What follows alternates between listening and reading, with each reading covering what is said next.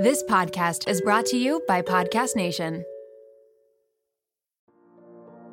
Type 4 is the glorious, doves flying in slow motion out of the bathroom, and fireworks are going off in the sky, and there is Michael Bublé crooning this wonderful song about how great your morning is. That's the type of poop we're talking about with type 4. Poop goals.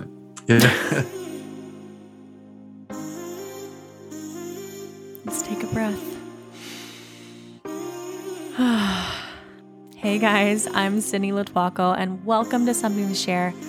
Every Wednesday, I sit down with people you may have seen on your TV screens, experts in their fields, or just people I find inspirational, so that they have a platform to dive into the things that they really want to talk about. We all have something to share, something that we're going through, and something that we need to hear. So let's get started.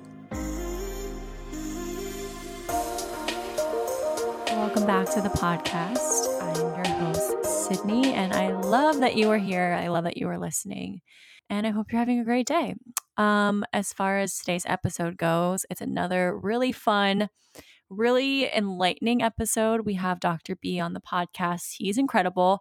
I'm a big fan of him from social media. He is the Gut Health MD on social media, so you might know of him. But I think it's one of those things that we all go through.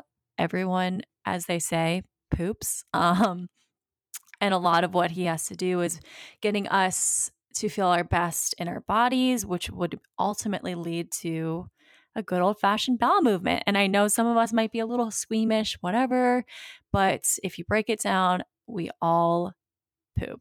So we're going to get into that and so much more in today's episode. So we're going to talk about the way that he has incorporated his studies and the research that he's done with how food can affect our health, how we feel, and not just physically, but mentally. Our health affects things like anxiety, depression, energy, mood, connection to other people. And a lot of his research is rooted in the effect on fiber and health and getting our veggies to how it affects how we feel and how our bodies work. And it's some really interesting stuff. And I think it's going to help a lot of you. At least I hope it does. Maybe if you're feeling good and confidence in how your digestion is and your bowel movements and all that good stuff, maybe share it with someone that you know, which all of us pretty much do know someone who is affected by this. So I think it's something that we can all take away from.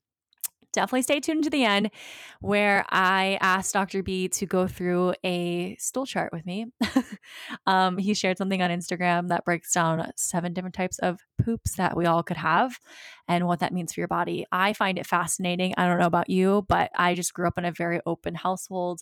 I think as a dancer and always being around my friends, spending a lot of hours with them, you run out of things to talk about. And then it ultimately leads to you talking about things like poop. So I'm super comfortable with it. And I think it's a really interesting conversation. I think it's a really interesting topic, but maybe that's just me. But I think all of us, no matter what, will be able to take away something from this episode. And my goal with this podcast was to getting you guys to lead your best lives, which also means getting you guys to feel your best. And I think this information and all of the things that we talk through is going to lead to that ultimately. So I'm so excited about that. He wrote the book Fiber Fueled, so you can check it out in stores. The book is really well written, so it's not super boring like you would think a book on fiber would be. He makes it really interesting, and even how he talks about his research and how he's helped his patients is very fascinating, and he keeps it very entertaining. So definitely enjoy this episode, guys, and please share it with maybe your dad, maybe your boyfriend who spends a little bit too much time in the bathroom, or just like a friend that you know would be interested in this. I find it fascinating. But other than that, my something to share. What do I have going on? I just love this time of year, summer. It's also my birthday month coming up. I will be turning 30 as of next week, which is I don't think it's daunting as of right now because I'm experiencing it, but there's a lot of pressure on that time, that turning 30 time where you're supposed to have your shit together and everything's supposed to be figured out and you're supposed to be confident in your own skin and da da da da. But I do feel like that in a lot of ways, but it is interesting when you finally reach this mark that I think everyone puts so much pressure on and thought into and whatever it is, it's interesting to finally get to that point and not be scared of it, to feel good about where I am in life, even though I always want to keep pushing myself and keep bettering myself and keep improving on whatever it is that I'm doing. I think it's an interesting marker, and it's a good way to kind of look back and to see how far you've come and where you're going and what you've learned. And the thing I'm excited about with this new chapter in my life, turning 30, is what people all tell me, that it kind of just lends to you truly allowing yourself to be yourself. And I don't think you need to turn 30 to be yourself. But from what I've heard from people saying that 30 is incredible and that there's so much to look forward to. And it just feels good to finally just allow yourself to be truly who you are and accept that and love that person and embrace that person. So that is my goal for this year, turning 30, is just embrace who I am and keep continuing to show that to the world and not caring as much what they care about it. And I think we all can apply that to our own lives. Who cares what everyone thinks? I think we can all feel a lot better when we're comfortable in our own skin. So whatever it takes for you to feel that way, I highly recommend that you do it. And I think that we all are capable of having that kind of power over our lives or in our lives. And I will continue to share kind of my method about going about that, because I think that's a goal that I've had for a long time, is just to truly feel confidently without any regrets and comfortable in my own skin. And like I said, sharing that with the world as well, which I think hopefully will help someone else to inspire them to do the same and to show myself that I am so capable of that and I deserve to feel good in my body and my life. Yeah, I think that's my something to share. So I will be turning 30 on July 2nd. So wish me luck. We are going to celebrate it in my hometown, Virginia Beach. Next week, we're doing a little staycation at a hotel, Nick and I, with my family and some of my friends. So I'm super excited just to kind of celebrate this next chapter. So stay tuned for all that. But enjoy this episode, guys. I think it's a really, like I said, fascinating and helpful. I hope that you all can leave this with a better understanding of your body and just with the knowledge that you need to feel your best, which includes having a good old-fashioned hearty bowel movements. I'm sorry, I'm a nerd, and we kind of nerd out on this conversation, but I had a fun time, and I think you will too. So without further ado, here is Dr. B.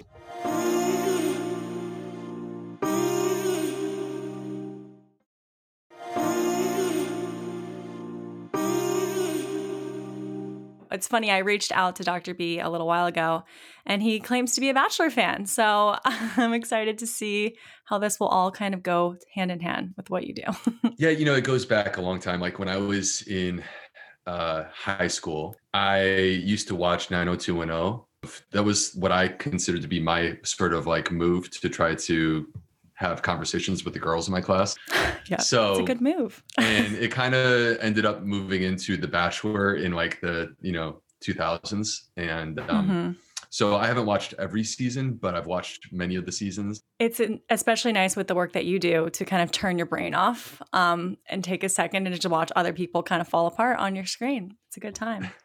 Yeah. So for those of my listeners that don't know you or don't know what your work is and your book, can you kind of just give me a little lowdown on who you are? Sure. The lowdown is that I am a gastroenterologist. That's what I do for a living. So that's a very long way of saying that I'm a GI doctor, stomach and intestine specialist. Mm-hmm. And I work full time as a doctor. I take call. And I became inspired by nutrition years ago because it changed my life.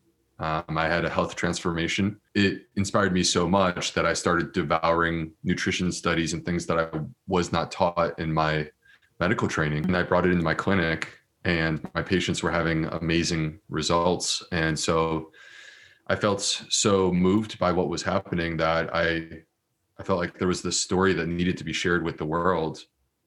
And I mean, let me just be honest, like I know this is weird to say, but I'm not a social media guy. I don't really like it. You're good at it. I felt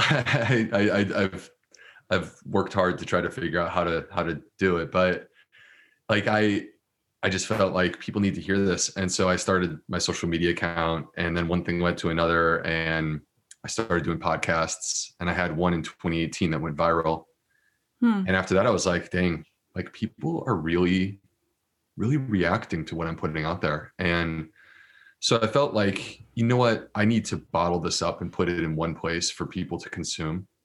And just, it's like you can only go so far with an Instagram post. I decided to write a book in 2018, and it took me about a year and a half to get the book out. And it's called Fiber Fueled, and it came out about a year ago. And it was a New York Times, USA Today, Publishers Weekly bestseller. And here we are a year later, and it's just been crazy. It's sold over 135,000 copies, wow, which I did not incredible. expect. I mean, I really didn't know what was going to happen. All I knew is that like the pandemic was ruining my book launch. That's all I really knew. I mean, it goes to show that clearly we all needed that type of information, and that many of us, I'm sure, are going through a lot of the same things. So what is it, that connection that you found that so many people were kind of going through, that made your work so helpful for them? I feel like part of it is being in the right place at the right time. In many ways, I was lucky. I decided to write this book in 2018. And when the book came out, I mean, I kind of feel like fiber was a buzzword last year. In part, the success of my book, but I also think the success of my book was sort of riding the wave of interest. And I think the other thing too, Sydney, is that you have to, when you create content for people, you have to entertain them. Like, I'm a doctor and I could talk, as if I were talking to a colleague, and that's not very interesting to people. But if I talk to you like I'm talking to a friend, and we have some banter, and I crack a couple jokes, and then in that process, we all learn something, that to me is the type of book that I want to read. It's not just to educate, but to educate in a way that was actually enjoyable and fun to read. I will say, from reading it, I totally see that you did that, because that's the thing with this kind of research and this doctor talk. Sometimes the everyday person can hear it and try to understand it, but it doesn't always make sense, or they're like, it seems too far-fetched. And you did a really great job of just showing what the problem was and how we're all going to fix it together, and making it really understandable. And like you said, it was fun to read, which is hard to do for an educational book like yours. That's about fiber, right? I mean, it's like, exactly. I'm writing about the most bland topic. There's a reason why no one else has written a book about fiber, because everyone's like, there's no way you could write a book about fiber and make it interesting. This is one of the things that I've learned through this process, is to stick to your guns. And if you believe in something and you're passionate about it, people will react to that passion, and they'll feel that, and then they'll want to be a part of it. And so going through this book process, like, I know we don't have unlimited time here, so I won't bore you with the full story, but the bottom line is that I had so many people tell me no. I bet, yeah. I had so many people tell me that'll never work, or that fiber is boring. And even literally the title of the book, Fiber Fueled, is what I was pitching. Like, this is the title of the book that I want to have. And people are like, we got to change that title. You stuck to it. So it's just, and this is not meant to be like, I told you so. It's just really meant to say that if you believe in something, just do it. Just go for it. I love that. I'm so glad that you did, because clearly it's helping so many people. So then in a way you are saying, I told you so, but you don't have to rub it into anyone's face. It's just the work speaks for itself, and how people feel speaks for itself. I spent a lot of time educating through the system, 16 years of medical training for myself, worked very hard to get to where I am today. And if I feel like I can help people, that's why I put all this effort in. Combining my education and my passion together in one place, it comes very naturally. It was a lot of effort to get this book out. I was waking up at 5 a.m. to write it, while taking call. And I mean, all of it was just very crazy. But what was driving me was just like the passion of there's this message that people need to hear. That was your why, to get it out there. And I think that having a why, we all deserve that. We all deserve to have some sort of purpose. And I really feel like when people lose their purpose, then they lose their sense of self. And that's when people sort of struggle with bigger issues. This is a new conversation that we've had on this podcast, and I think that's going to help a lot of people. So I'm excited to dive into it. But before we do, I kind of want to get into the fun part of it. I ask everyone to kind of share something from their nightstand, or something that's funny, or something that we wouldn't expect you to have. So do you have something to share with the class? This is kind of weird. At least I think it's kind of weird. Maybe people wouldn't think it's weird, but I'm going to tell you something about my nightstand. I read a book during the pandemic by James Nestor called Breath. It was interesting because it was taking the concept of how we breathe and putting it under the microscope and really breaking it down and dissecting it. And let me just say before I go on, I think it's a great book. I don't necessarily, like as a medical doctor, I don't necessarily agree with everything that's in there. Mm-hmm. And James Nestor is more of a writer than he is, someone with a formal medical education. But there were many things that I did take away that I loved. And one of them was, the idea of attention to our breath and breathing through our nose. I know that, like, if I just go to bed at night, I'm going to breathe through my mouth. And I don't like it. I wish that were not the case. I know. Same.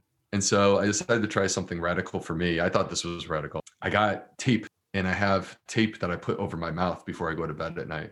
Oh, so you could die at any moment. So that basically I only breathe through my nose. Okay. So I did it in part because I was like, no matter what, whether I'm being a quack or not being a quack, no matter what, this is definitely going to be better for my oral health. Right. But I was also curious, like, will I wake up less at night to go to the bathroom? And will I have deeper, more restful sleep where I wake up at, in the morning and I feel really energized? And the answer has been yes. Really? It's like a human experiment. So, yeah. I think the only issue about it is that two things. Number one, my wife tells me, good night, I love you. And then I'm like, oh crap. Like, what am I going to do? I got this tape over my mouth. Yeah. So, and then the second thing is sometimes my kids will wake up at night and I have to go and tend to them in the middle of the night. And then it's like, okay, so what do you do now? You're like, are you the creepy dad who's got tape over your mouth and your kid just had a nightmare and then your dad, dad runs in with tape over his face? Like, so. Is it like the kidnapping tape, like the full on masking tape over your mouth? Or are we talking like Scotch tape? No, it's not that scary and intense. It's more like the type of tape that if you went to the emergency room and they put a piece of gauze and they were going to tape it to your skin, it's that kind of tape. Okay. Yeah. I have also noticed that my workouts are better now. I actually was working with this guy, and I also am a mouth breather.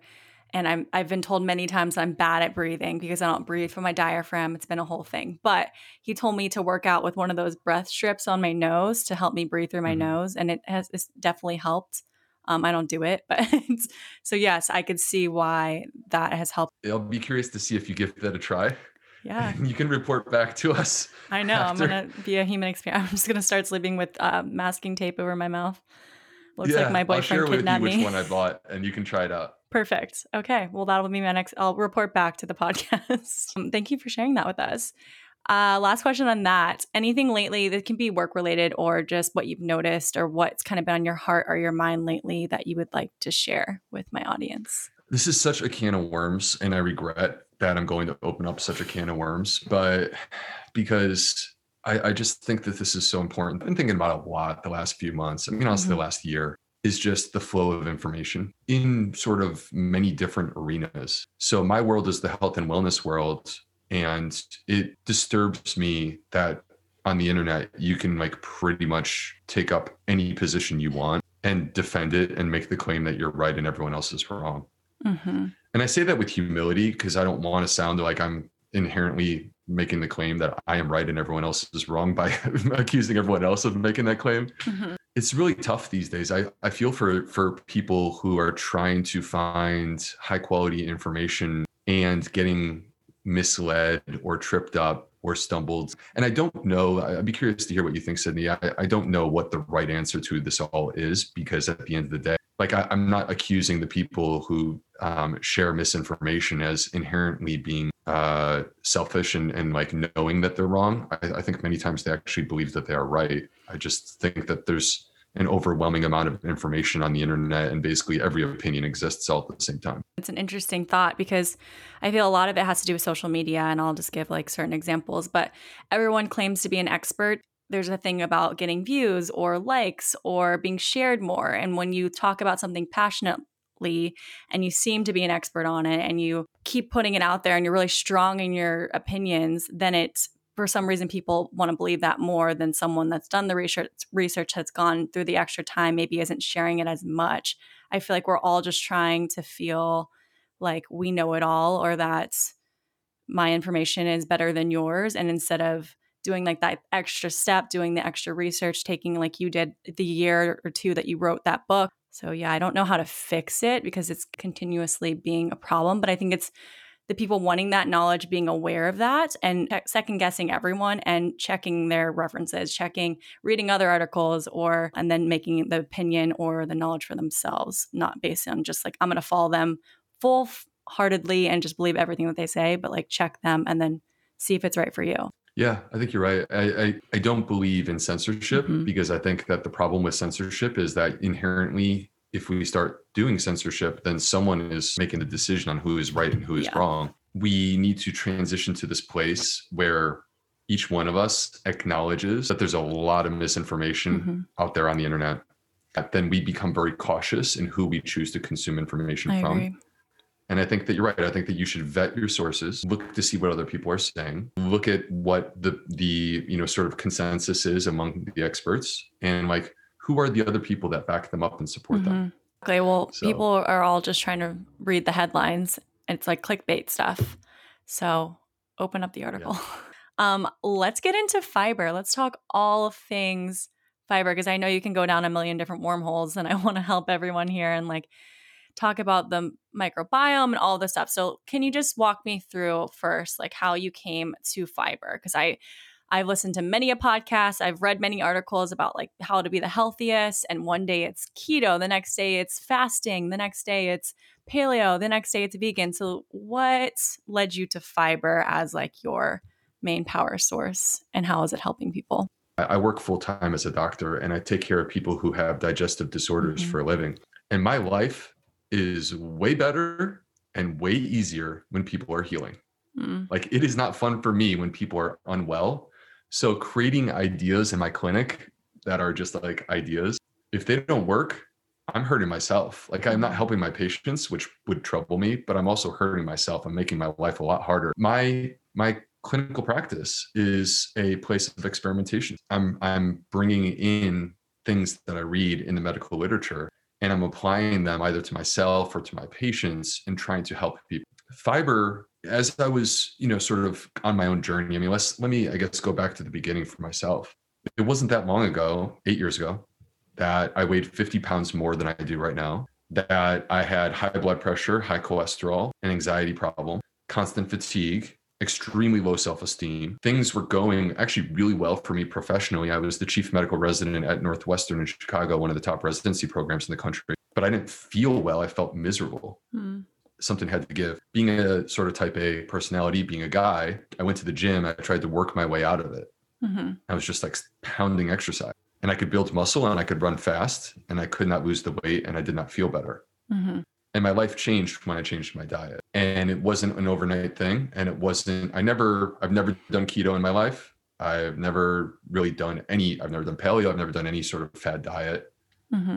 I was eating trash. I was addicted to junk food, and I opted for convenience. And when I started to change towards eating real whole foods, plant, almost immediately, these issues started to dissolve and disappear.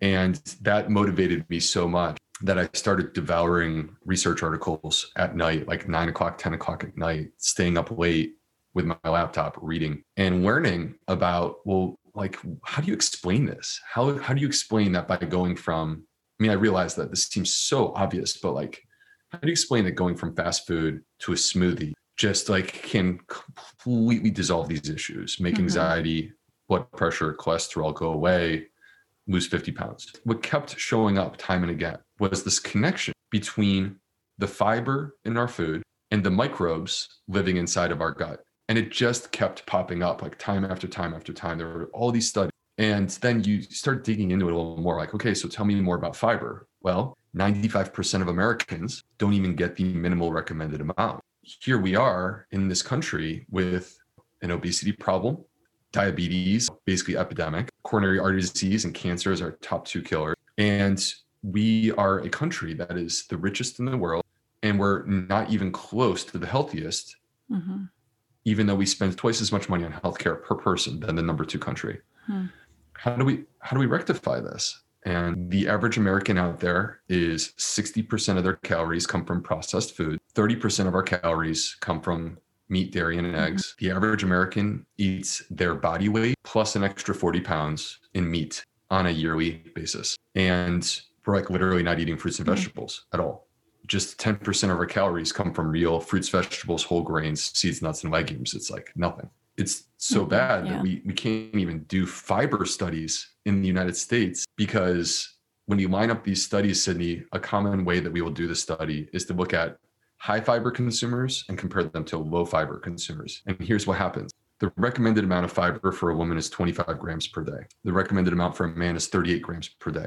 In these studies, high fiber consumers in the United States are averaging 22 grams of fiber per day. What that means is that when we go to study fiber consumption, even the high fiber consumers are deficient. So how do you even study it? It's crazy. Just to summarize, I'll just bring forward my number one favorite fiber study of all time. A study published by Andrew Reynolds. Yeah, I can link it. Basically what they did is they compiled all of the highest quality data that exists on fiber. They had so many people in this study that they literally had over 120 million years of data. Put that in the context, humans have only existed for 3 million years. Like, this is the entirety of human history times 40 in one study on fiber. And here's what they found. That's amazing. When you consume more fiber, you have decreased risk of having a heart attack. You have decreased risk of dying from heart disease. That's our number one killer. You have decreased risk of being diagnosed with multiple forms of cancer, colon cancer, breast cancer, esophageal cancer. Decreased risk of dying from cancer. That's our number two killer.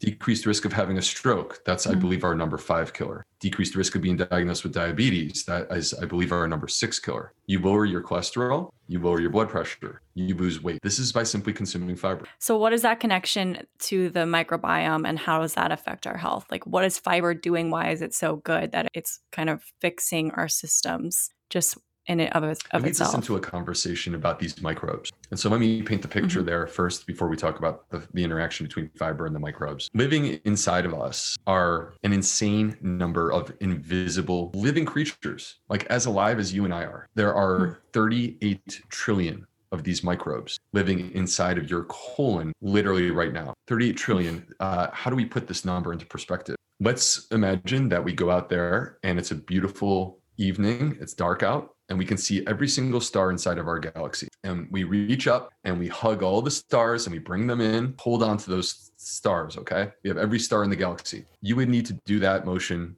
1,000 times and squeeze it all down and put it inside your colon. That's how many microbes you have living inside of you literally right now. All of them are in our butt. All those stars. 38 trillion stars That's in our a lot butt. of stars in my butt. Okay, interesting. Yeah, superstar. We actually technically are considered to be a superorganism because we are the home to these living creatures. And it is literally an ecosystem inside of us. And they're not just like passively there. They're there to make our lives better, because when we live, they live. It's symbiotic.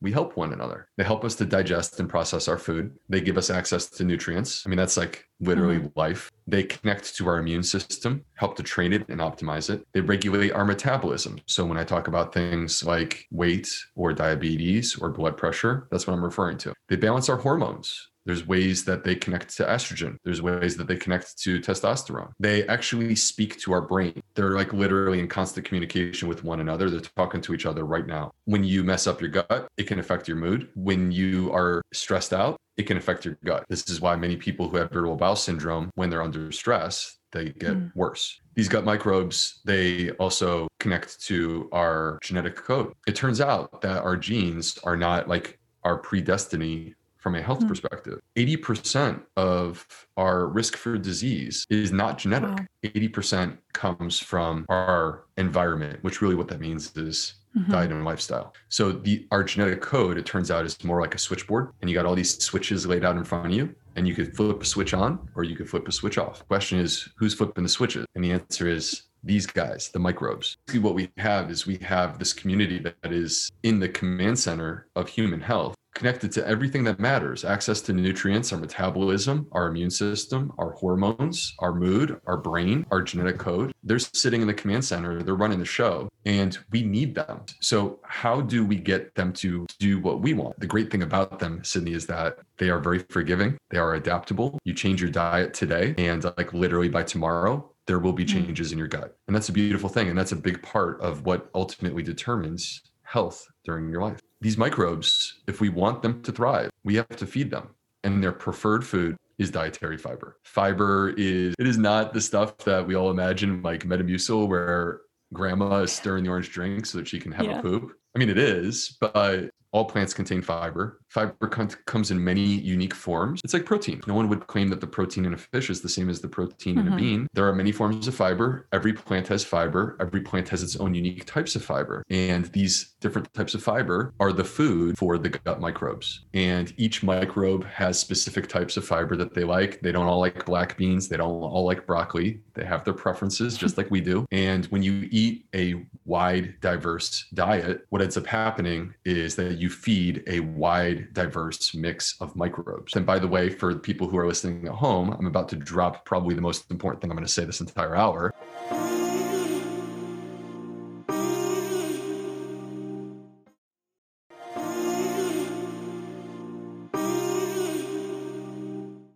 The health of this ecosystem to create biodiversity. That's what health within an ecosystem is, as many different species as possible. And the way that we get as many different species as possible is to feed as many species as possible. And the way that we do that is by eating a wide diversity of plants. And by the way, this is not just, hey, Dr. B's got a cool idea. There's a study called the American Gut Project, and it still is the largest study to date to allow us to connect diet and lifestyle choices to the health of our microbiome. And when they analyzed that study, what they found was that the single greatest predictor of a healthy gut microbiome was the diversity of plants in your diet. In that study, people consuming more than 30 different varieties of plants per week had the healthiest microbiomes. They weren't just eating the Fiber One bars and the Metamucil and the supplements.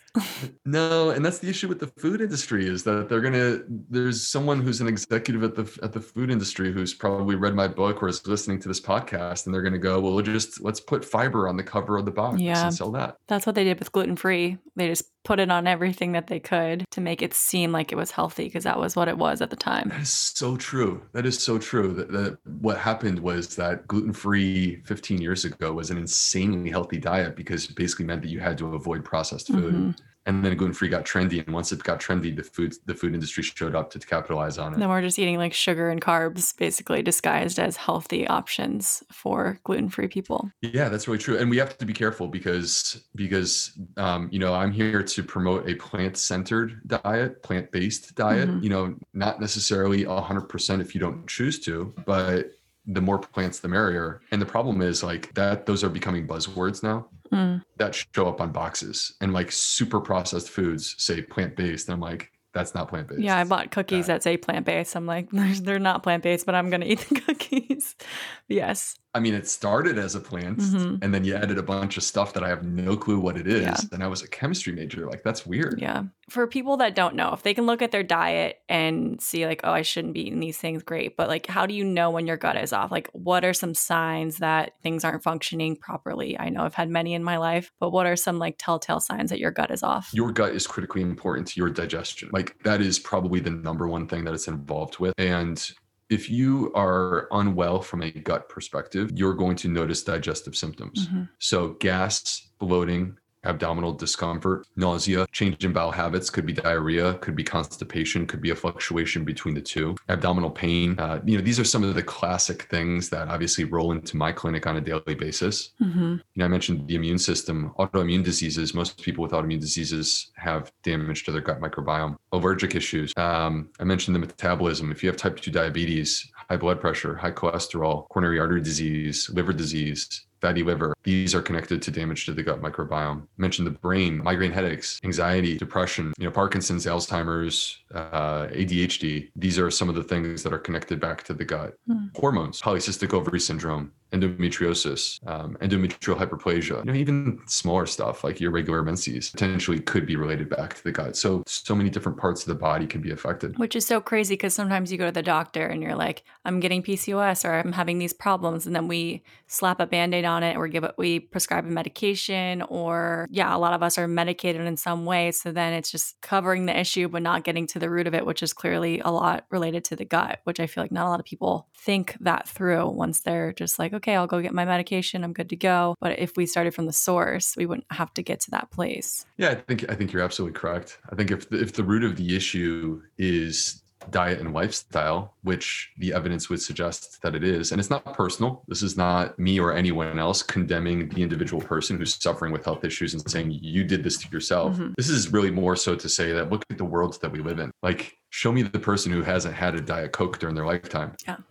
We all have. And we all have been raised with these things, and we've normalized things that were not normal 100 years ago. You know, if you take a person with a genetic predisposition and you expose them to the American lifestyle and what we established as normal, even when you have healthy versions of that, like again, the high fiber consumers are still not even hitting the minimal recommended amount of fiber. You know, I just think that you're absolutely correct that if that's the source of the issue, to ignore the root of the problem makes no sense. The way that I feel about it, and, you know, bear in mind, I'm a Western trained doctor and I see the flaws. I see the flaws in the way that our system works, and it disturbs me. I personally am of the belief that diet and lifestyle should be a part of every single medical plan. But I also am of the belief that if we take a completely naturalistic approach where we say the Western medical system doesn't work, it's broken, there's actually a lot of amazing research and development that takes place within conventional medicine, and it's there to help us and support us. And so I think the best is when we combine both. Yeah, I agree with that. So then what should we be eating to get this fiber-fueled life? Is it, like you said, a mix of plants? Like, how do we get to that number that we need to get at without just eating kale all day long?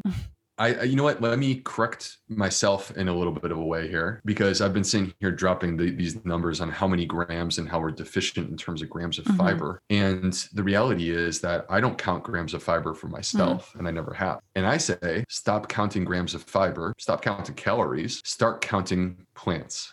How many different varieties of plants can you get into your individual meal? And don't feel like pressure, because this is not about anyone other than you. And wanting to take you personally where you are today and move the needle in a positive direction. And that's it. Yeah. And so if you are 10% plant-based, guess what? That's better than I was just a couple years ago. Like, I was probably 2%. If you're only 10% plant-based and you move it to 30%, I am your biggest fan and I'm cheering you on. Don't worry about perfect.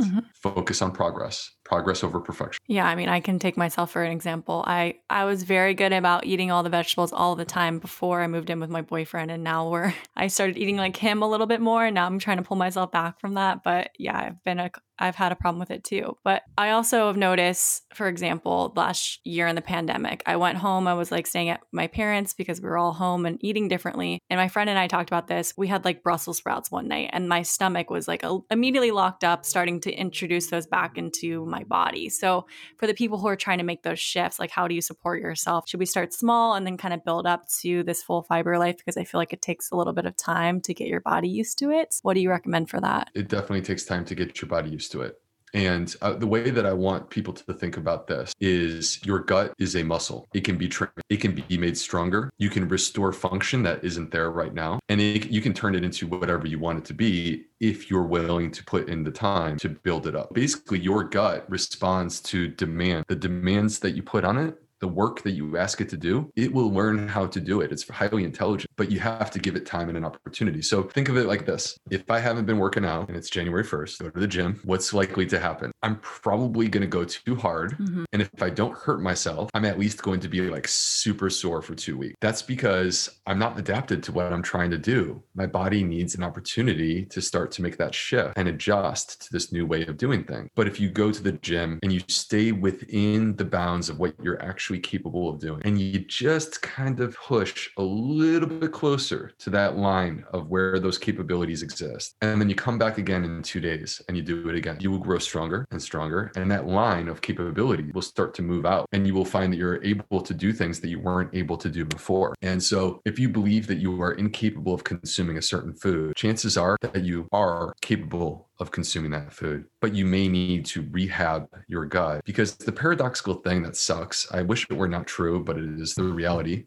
is that person who needs this most is also the person who struggles the most to do it. If you have a damaged gut and you start introducing fiber and diversity of plants like Brussels sprouts, like you mentioned, it is far more likely to make your gut upset. And that's because you're not capable of doing as much. That's like having a recovery from a shoulder injury. When you're recovering from the injury, you're not going to the gym and lifting 25 pounds. You're going to a physical trainer and you're just trying to be able to lift your arm over your head. So you got to get back to the basics. So if you've had a damaged gut and you find that you're sensitive to food, low and slow is the tempo, which by the way was a Beastie Boys song. My dad would have appreciated that. His favorite band. So like if you're sensitive to, let's pretend you're sensitive to chickpeas or like Brussels sprouts. Yeah. There's nothing wrong with like literally having half of a Brussels sprout to start and do it again in a couple of days. Do you have any general superfoods or things that you really like the most out of the fiber family? Because I feel like even with the diet community, even like fruit has gotten a bad rap lately and certain foods. So what do you suggest are the best for us to be consuming? This fruit thing comes back to the misinformation conversation. I gave up fruit for like a while. Really? Yeah. See, you know what happens with fruit? People are like, oh, it gives you diabetes. No, actually, people who eat the most fruit have the least diabetes because it has fiber. People say, oh, it causes you to gain weight. No, that's not really true. Actually, people who eat more fruit lose weight because it has fiber. Anyway, to answer your question, Sydney, in terms of like, what are my optimal foods? I don't believe in superfoods. Or I mean, I kind of do, but I would rather you have 3 different foods like carrots, onions, and spinach than have that one superfood from Brazil. Makes sense. But to answer your question, I mean, I do have like a core group of foods that I like to think about, and I've consolidated it into an acronym: F goals. Love it. F goals, like fiber goals. It fit perfectly for you. I'm very nerdy. Sorry. I apologize for being nerdy. No, it's great. F is for fruit. Again, I just made my argument. Fruit Bringing is it good back. I'm eating fruit from now. Yeah, bring it back. F is also for fermented. I love those. I think that we should have some fermented foods in our diet. Like it's not the backbone of our diet, but should be in there. G is for greens. Greens are like just pure nutrients. They have 0 calories, like almost no calories. And G is also for whole grains, but like really whole grain. They've been maligned too, but whole grains, they have fiber, they have complex polysaccharides, they have resistant starches, all of which feed your gut microbiome. Your gut microbes love whole grain. O stands for omega-3 super seed. So chia, flax, and hemp. Put all 3 into a smoothie. Chia, flax, and hemp. A stands for aromatics, garlic and onions. L stands for legumes, potentially my favorite among the whole thing because they are dirt cheap. You can like literally anyone can afford legumes. There's tons of diversity. You can like create chili and throw like 8 different beans in there. And that's 8 different plant points. Similar to whole grains, great for the gut microbes. Kind of went a little bit crazy on S. I had so much that I wanted to say. I was like, oh man, this is my last chance. I got to get this in. S is for sulforaphane, which is my nerdy way of saying cruciferous vegetables, which are cancer-fighting foods. S is also for shrooms. By shrooms, I mean mushroom. And then finally, my last one is S is also for sea vegetables, seaweed. That's my last. Does it matter if we're cooking them, eating them raw? It doesn't matter as long as we're eating them, it's fine. I say both. So there actually was an interesting study where they did both. They cooked them and they ate them raw, the same plant, and they saw that it actually affected the gut in different ways. Interesting. I think one last question I have here is supplements at all, like probiotics, prebiotics, anything like that to support as you're trying to shift. Do they work? What does work? Do any fiber supplements work? What do you recommend? It's not that I am against supplements. I actually am very much for supplements and I recommend them in almost every single patient that I see. What I'm against is what I see happening in some cases where people are like taking 15 or 20 supplements and they're not changing their diet and lifestyle, or they're like, I don't want to take that one medication, but I'm going to take 15 or 20 supplements, but that I have no clue what they do or how they're interacting with one another. That's the part that I don't necessarily agree with, but it should be diet and lifestyle that really are leading the charge. And then we round it out with the supplements. We really sort of like fine tune it. I'm a big believer in prebiotic fiber supplements. A few quick examples, acacia powder, which you could get organic, wheat dextrin, which is very readily available because that's benefiber. It's like everywhere in the United States. Partially hydrolyzed guar gum is another one. And then I believe in probiotics for the person who has digestive issues and has a specific thing that they're working on. And you take the probiotic and you make an assessment. Do I feel better? And if you do, and you're comfortable with the price, I'm with you. If I give you a probiotic and it's not the right fit for you, then you're not really going to benefit. Makes sense. And so that's why you want to sort of trial and error to see what works for you. Yeah, not doing like 20 supplements at once, because then you can't tell what's working and what's not working because you're taking so many things. I wanted to share the thing that you shared on social media, I think last week, was this stool chart. I wanted you to just kind of walk me through. First of all, how should we feel when we're going to the bathroom? Should it be like how long should we physically be in the bathroom? How long should it take? And then how should it look? So let's go through this little diagram, if you don't mind. It's amazing how we connect with other humans like this. Yeah. Everybody poops. So, I mean, everybody poops. And I mean, let's be honest with you. A healthy, satisfying bowel movement, like, absolutely can and should be one of the highlights of your day. It's very exciting. And it shouldn't be a struggle. It shouldn't be something that you fear. It shouldn't be something that feels dissatisfying. It should be satisfying. It should feel complete. Like, there are many people who they go and then like 45, they're like, I don't really feel like I emptied. And then 45 minutes later, they go again. Well, that's because they didn't empty. It's not a new poop. That's the same poop that you never finished. Like, pooping is a part of who we are, what we do. I kind of honestly believe that it should be a vital sign. We should be paying more attention to it. And there's new studies coming out, Sydney, beyond just the Bristol stool chart, which I love and am more than happy to talk about. But there are new studies that are coming out that are showing us that the way we poop tells us and gives us some insights into what's happening with our gut microbiome. This is a window into our gut microbe. I actually just saw recently that there's an app that people use where they can chat with their friends about when they pooped, and they kind of track each other. So they kind of log in their poops, and then they know, like, Sarah pooped at 2 p.m. It's very hilarious, but there's a whole app that... How am I not on this app? I don't know. So that could be your new this thing. Sounds amazing. It's hilarious. But yes, pooping. Anyways, there's 7 types on this chart. So let's just start right in the middle, which is the type 4. Okay. So, by the way, before we go in here, I mean, I'm sure that your listeners have already realized I'm super nerdy. And I just want to warn you that this is literally what I do for a living. I talk about poop all day long. So I am extremely comfortable just talking about poop. Perfect. So you can judge me if you want to, whatever. It is what it is. All right. Type 4. Type 4 is the glorious, like, doves flying in slow motion out of the bathroom, and like fireworks are going off in the sky, and there is like Michael Bublé crooning this wonderful song about how great your morning is. That's the type of poop we're talking about with type 4. It is a smooth, sausage-shaped bowel movement. It comes out effortlessly. You admire it in the bowl. On rare occasions, you have one of those moments where you're like, I wiped, but I probably didn't need to. Oh, that's well, that's unique.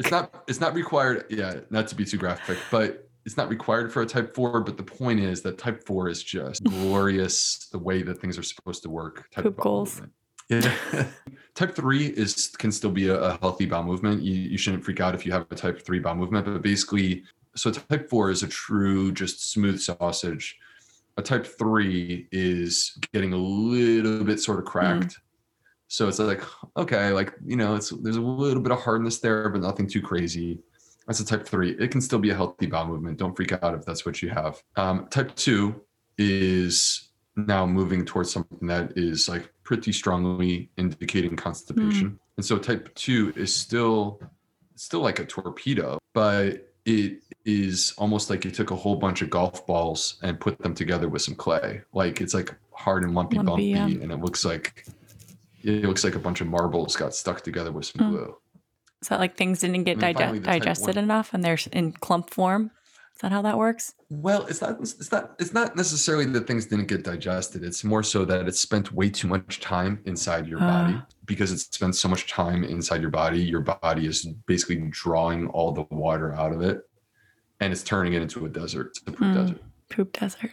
Finally, the type 1 is the hard ball, super firm, uncomfortable to pass. It feels like you're like pushing out a baby, but you're a guy. Guys don't have babies out of their bottom. Women don't either, by the way. This is like true constipation when you have these super hard rock-like stools. And now we're going to move to type 5. Type 5 is just kind of getting mushy.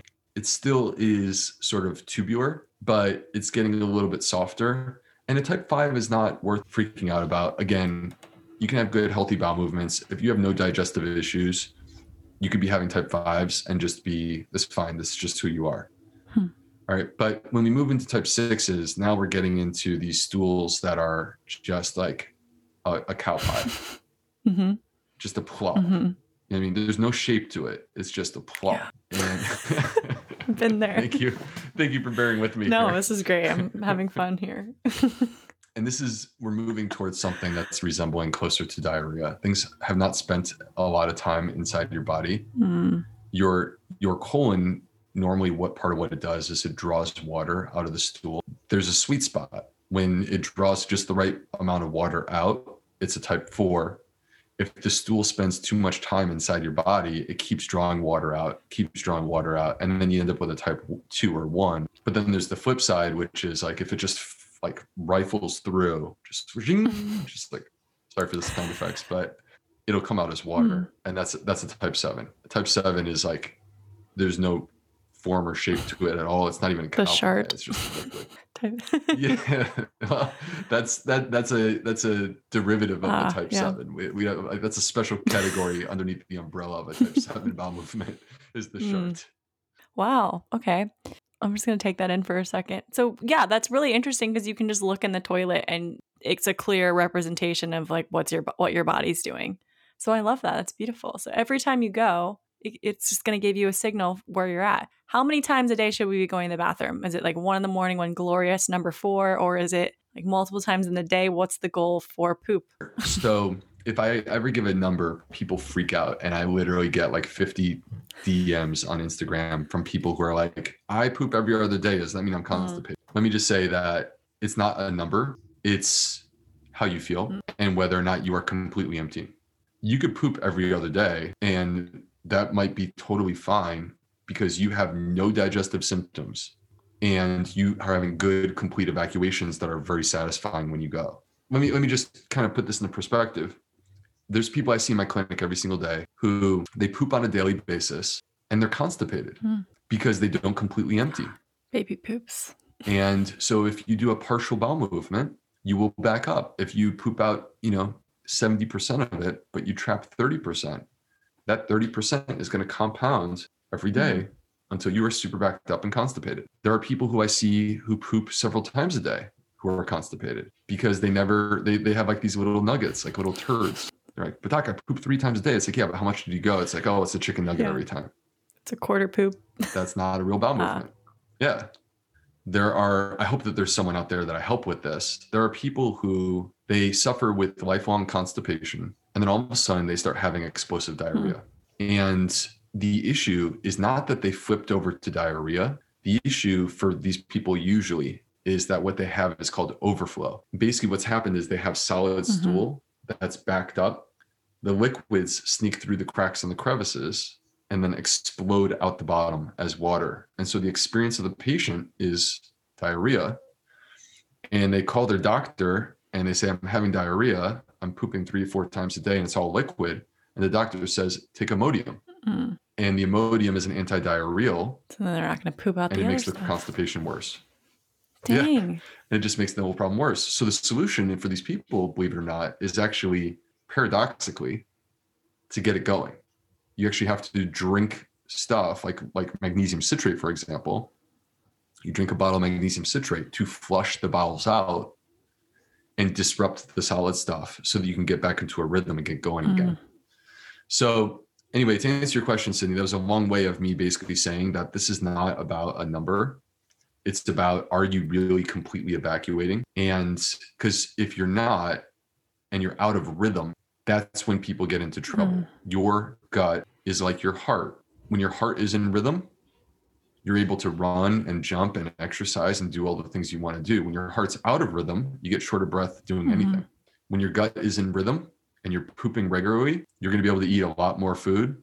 You're going to be able to eat what you want to eat. You're not going to have as much food sensitivity, and you're going to be doing really well. Amazing. So yeah, we're all just working for a nice number 4.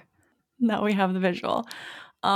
I think those are my final questions. I have one more before we go because you've given so much good advice and just one thing that you could leave my listeners with. So what is like one last piece of advice? It could be fiber related or just anything right now that you kind of want to share to close us off. So we've spent this whole time talking about food and poop.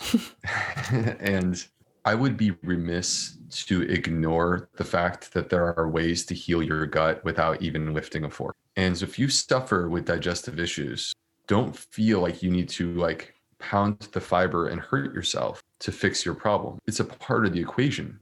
But guess what? You could get a good night's rest. You could do a little exercise, literally 30-minute walk after a meal goes a majorly long way. You could spend time with people you love. There's actually some interesting studies. We don't have enough time to really dig in as much as I would like to, but there's some very interesting studies about how being social is good for our gut microbiome, about how falling in love is good for our gut microbiome. You could pick up outdoor hobbies. There was a study where they took people and had them literally put their hand into dirt for 2 weeks. Just holding dirt. Like they weren't actually gardening. They were just putting their hands into dirt. Wow. Yeah. And guess what? Their gut microbiome got healthier by touching dirt. So at the end of the day, I think we all know that there's this path that's like very simple. And the problem is that our 21st century lifestyle doesn't want it to work that way. You know, the American life is like pulling us away from these simple rules of sleep and laugh and spend time with the person that you love and be social and enjoy your food and take time at your meals and put your phone down and get away from the blue light late at night and get a good night's rest and maybe stick your hand in some dirt once in a while. I'm going to have to try that one. I haven't tried that one yet. I'm going to go hold hands with my garden, my yard. Amazing. Thank you so much, Dr. B. Where can everyone find you, your social media, your website, your book, all of that good stuff? Before I go there, can I bring up something that's completely tangential that I felt compelled to talk about? Yeah. There's something that you and I have in common that I think is really cool that I wanted to mention. I read this in one of the articles online, I think on like bachelor.com. When you started dating your boyfriend, because it was during the pandemic, you guys had to connect by talking to one another for months before you ever even got to meet. And it's really cool because that's actually very similar to the way that I connected with my wife. Really? So when we met, I was in Chapel Hill, North Carolina. I was in my GI fellowship, and my wife was living in Charleston, South Carolina, which is about 5 hours away. And we actually met through eHarmony. No way. Yeah. I mean, I honestly, like, you know how people give money to their university that they went to college? Yeah. I might just start giving money to eHarmony. eHarmony, they need it. I haven't you. seen a commercial from them in a while. They might need the extra. You changed my life. Thank you, eHarmony. That's amazing. What was cool is that because we were so far away from one another, we talked on the phone for several weeks before we ever went to go meet one another. And I personally found in my experience of dating, that actually was the healthiest way to really get to know a person. I agree. Before actually like being physically present with one another. It just really was such a healthy way because then it's like, then you're around one another and you already know each other. Yep. It's really cool. I agree with everything you just said. I'm so happy you shared that with me. Yeah, because we got to know each other. I trusted him before I even really knew him. And I got to just know him to a core, and I had to ask him a bunch of questions because that's all we had to do. It lends to knowing someone before you get to those extra layers. And then once we were in person, we were able to move a lot quicker because we already had that like ground floor solid relationship. So I'm glad it worked for you too. Yeah, I think it's such a healthy way to enter into a relationship. And it's old-fashioned. Yeah. But old-fashioned works. It does. Anyway, to answer your question, for anyone who's interested, you can come and find me on social media on both Instagram and Facebook as The Gut Health MD. I have a book that we were discussing earlier. It's called Fiber Fueled. It's very good. So again, Fiber Fueled is the title that they told me would never sell. Look at you now. And it's doing okay. I have a website, theplantfedgut.com. And, you know, one of the things that I do is that when there's like a breaking news study or like a new study that comes out in the microbiome world, I want to share what I'm reading with people. And Instagram just doesn't give me enough characters to really say what I want to say. So if you join my email list, I will send you emails and there will be some jokes in there too, because I like making people laugh. Perfect. And then the last thing, I have a course that I'm very proud of. It's It's called the Plant-Fed Gut Masterclass. It's a 7-week program for people who are looking to take their gut health to the next level, whatever that means for you. So we're firing it up again this summer. It's the last time that I'll be offering it in 2021. And then we'll go from there. So for anyone who's interested, you can find more information about that at my website, theplantfedgut.com. Awesome. That sounds great. I'll link everything in the show notes so everyone can just click and go find you. Yay. Perfect. Thank you so much for your time and for going through that journey with me. Thanks for talking shit with me, literally. Yeah. Hope you have a great day. Thank you, Sydney. It's been a pleasure to hang out with you for the last hour. That is it for me today, you guys. Thank you so much for being here and for listening. Before you go, make sure that you rate, review, and follow, as well as subscribe so you never miss an episode. And one thing you can share in the meantime, this podcast, obviously. Send it to a friend who needs some inspiration, or give us some love on social media and tag us at Something to Share Podcast on Instagram. And I'll see you next Wednesday.